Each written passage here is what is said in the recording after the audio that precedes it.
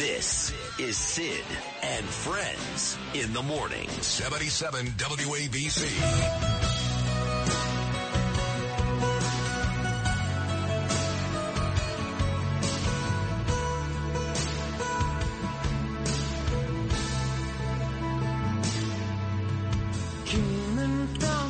Duran Duran at 6:30 on your Friday morning. Air quality down about 300 points from 2 days ago. Sky now white and hazy, not orange.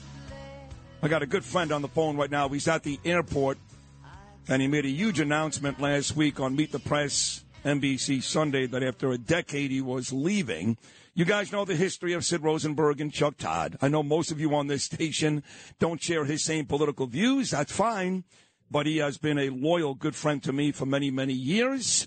And it's a big news day, so here he is, my friend Chuck Todd. Chuck, good Friday morning, pal. How are you? I'm great. I was just staring at the polar bears' place of habitat. I mean, Pete Alonso's habitat over there. It's always fun to see that. Why doesn't he get more love? Why do we love Aaron Judge more than Pete Alonso? Well, because Judge is better. Don't get me wrong. I understand. But Pete Alonso, and all this dude does is lead the league at home runs every year. But okay. No, listen, he's a good player. He strikes out too much. He's not the he does. Yeah, I know. Yeah, Judge is a better Judge is a much better baseball player, but Alonso puts up big numbers on a terrible baseball team. The Mets are 3 games under. It's unbelievable. It is. Now, let me get to what you told the world on Sunday, Chuck. And, look, I don't expect you to comment on this part, but I'm going to say it because I'm number one for a reason, and that is there was a long run. Tim Russert, David Gregory, Chuck Todd. That's a lot of very smart white men sitting behind the mic at Meet the Press. And NBC and every station across this country is so caught up in diversity, that's all they care about, that whenever you left, and as much as I like Kristen, nice girl, the move to her didn't surprise me. It seems to me like the white male sitting behind the desk is over in America, and I can't stand that. But in your case, what was it really, Chuck, that made you decide I'm moving on? So it's been a combination of things, but they're both personal. I lost my 2 closest friends in the last 9 months. Oh my God, one I'm to sorry. Cancer. One to cancer, and then my best adult friend about 6 weeks ago died of a complication of surgery, and they're both about my age. We have kids around the same age, and particularly my one friend Vaughn. He and his wife, and it was just. They were right there. Their last kid was a freshman in college, and they were just, that moment that you've got that next phase of your life that's going to be a little more yours and all of that. And just take it away from all of them.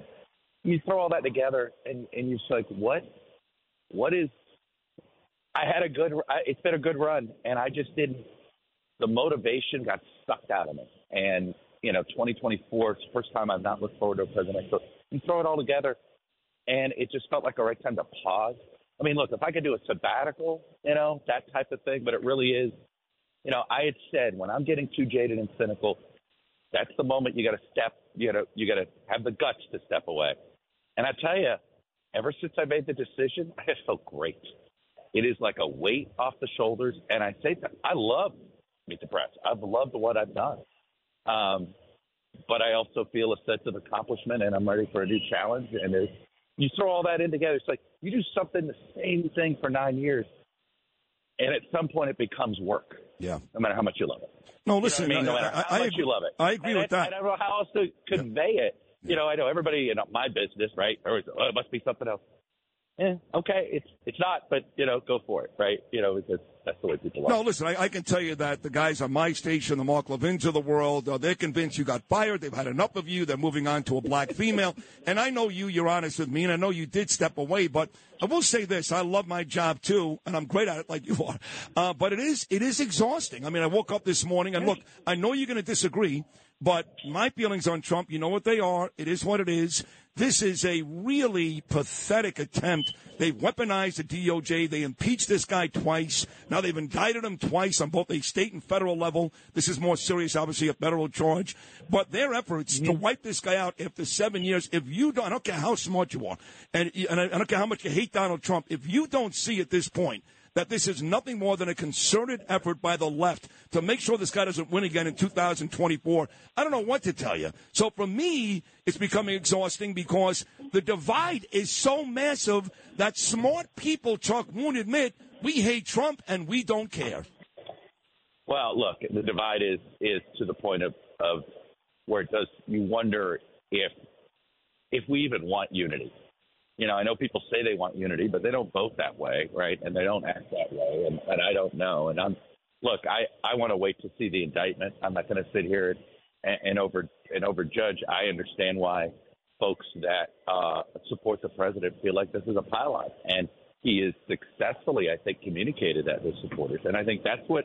Look, we all want to figure this out, which is there a point where his supporters say, you know what, it's too much to defend, he's going to lose? Every other politician in this situation has been sort of chased out of politics, right? You and I have both seen this over the years. Almost every other politician in this situation, a party abandons him. Now, his party doesn't look like it's going to abandon him unless voters start abandoning him, right? You know, they're only sticking by him because the voters have stuck by him. You and I both know if the party could have abandoned him a year ago, they would have. Yeah. But the voters have I always say, yeah, Trump's really unpopular except with his voters.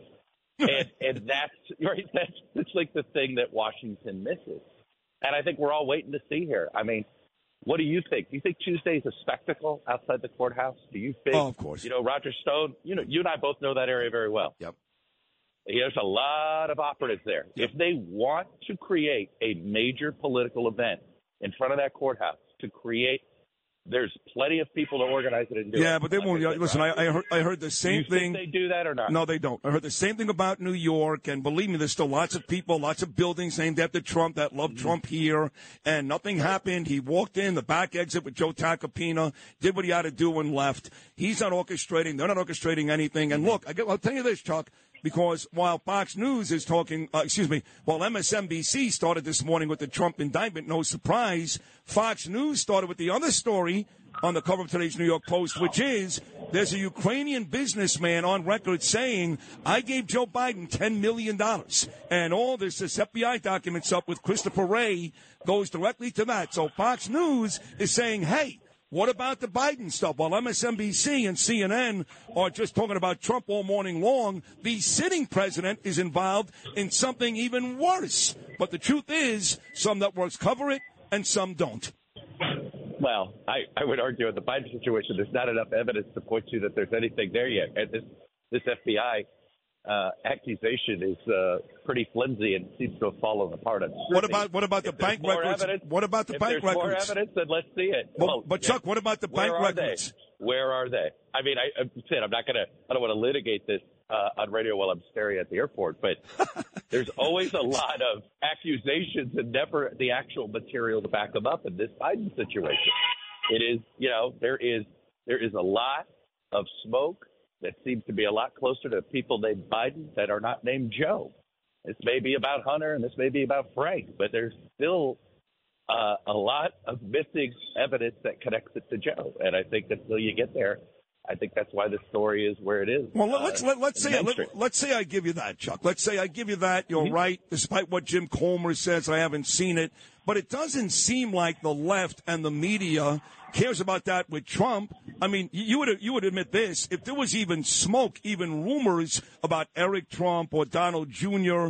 to the amount of Hunter Biden, that's all those networks would cover every single day. You got to admit that. Come on. Well, it's not just about coverage. It's about where. It's about like how often. Well, let me ask it this way. And this is the way our parents, I think, would have said to it. Whatever you think of Donald Trump, he always seems to invite legal scrutiny. Is that because every legal entity in the world is against Donald Trump? Yes. Or Donald Trump does things that invite legal scrutiny? You're asking me the answer is A. I understand what I know the answer you're giving to the show. I'm just saying, I look at this and say, geez, why is it that wherever you go, there's legal scrutiny? And you don't think he does anything to invite it? No, I don't. Like I said, okay. This is a concerted effort by the DOJ, which has become a complete embarrassment. The liberal media. If they're trumping this up, here's the thing. If this is trumped up, it's a disaster, and the whole the whole law enforcement community disintegrates. I mean, I really believe that Merrick Garland and Jackson, they must believe they have the goods, because I do believe if they don't have it, it is absolutely destructive to the rule of law. That's fair. That's fair. So we got to wait and see if they've got something. Wait and see if right. They got That's it. fair. That's right. But I do think it is that explosive. If you don't, I mean, the expression, if you go at the king, you better not miss. Well, that has been the history. Impeachments, state indictments, even that E. Jean Carroll, all she claimed was rape. The dude is the most elusive, and Teflon is not a good enough word to describe what he has, right? Yeah, he has. So let me ask you this. You're going to, I guess, work the rest of the summer, and then Walker will take over in September. But you said you're going to do some documentaries and some other things, stay on with NBC. Well, as I joke, you're right. Look, I'm hoping, not hoping. I got the Brokaw package, type of meaning. I'm going to, try to do what Tom did, which is sort of, you get to pick your spots, and and I also get to go to University of Miami football games on a Saturday. Awesome. You don't understand. Oh, I know. That's awesome. I know. My daughter is going to be, she's part of homecoming. She goes to Miami. And first thing she said to me, she goes, "Oh, you get to come to homecoming." And I'm like, see, it's those things. That's what made the decision easy. Listen, that's a big deal. And I went to Miami, too, when CoStar, and they won the national championship. They beat Nebraska. So I know how big it is. I'm trying to convince her that Miami football's good. She doesn't believe me. No, she's right. Your daughter's right. So on the way out, they used to be good. So on the way out, right now, if you were offered a job in a couple of months, maybe a year, when you give yourself a chance to relax just a little bit and clear some of the cobwebs, would you rather be sitting behind another desk talking politics or working on Football Night in America, NBC, Sunday nights? Yeah, I joked with Brian Roberts. I said, if you buy ESPN, I think I want to get it. I want to get in on that. honestly, I just want to. I want to run a newsroom again. That's what I did before I came to NBC, and I miss that. I miss that a lot. Running a newsroom, it's a lot of fun. Well, it does I enjoyed sound like that. fun. Yeah. And it's sort of helping shape stories and letting other people be the pinata. Right. Instead of you sitting there and you being the subject of some of that. And be the pinata. Right, exactly. Yeah. Well, listen, but I don't know where you're flying to this morning, but certainly have a safe trip. And I know this is the only radio interview you did, and I appreciate that. And thank you for your years of loyalty. And we'll talk again later on this weekend. Good luck. Thank you, Chuck. All right, brother. Have a safe trip. Thanks. All right, buddy. Take care. There he is, the current host, although, as he said, he's stepping away. Chuck Todd, Meet the Press. And I will tell you that most of the time that Chuck and I talk, Trump never comes up. Biden never comes up. We talk every week, every Saturday during the football season about who our picks are for the NFL on Sunday. Every week. And politics never comes up. This is the story of the one. As head of maintenance at a concert hall, he knows the show must always go on. That's why he works behind the scenes, ensuring every light is working, the HVAC is humming, and his facility shines. With Grainger's supplies and solutions for every challenge he faces, plus 24/7 customer support, his venue never misses a beat. Call quickgrainger.com or just stop by. Grainger, for the ones who get it done.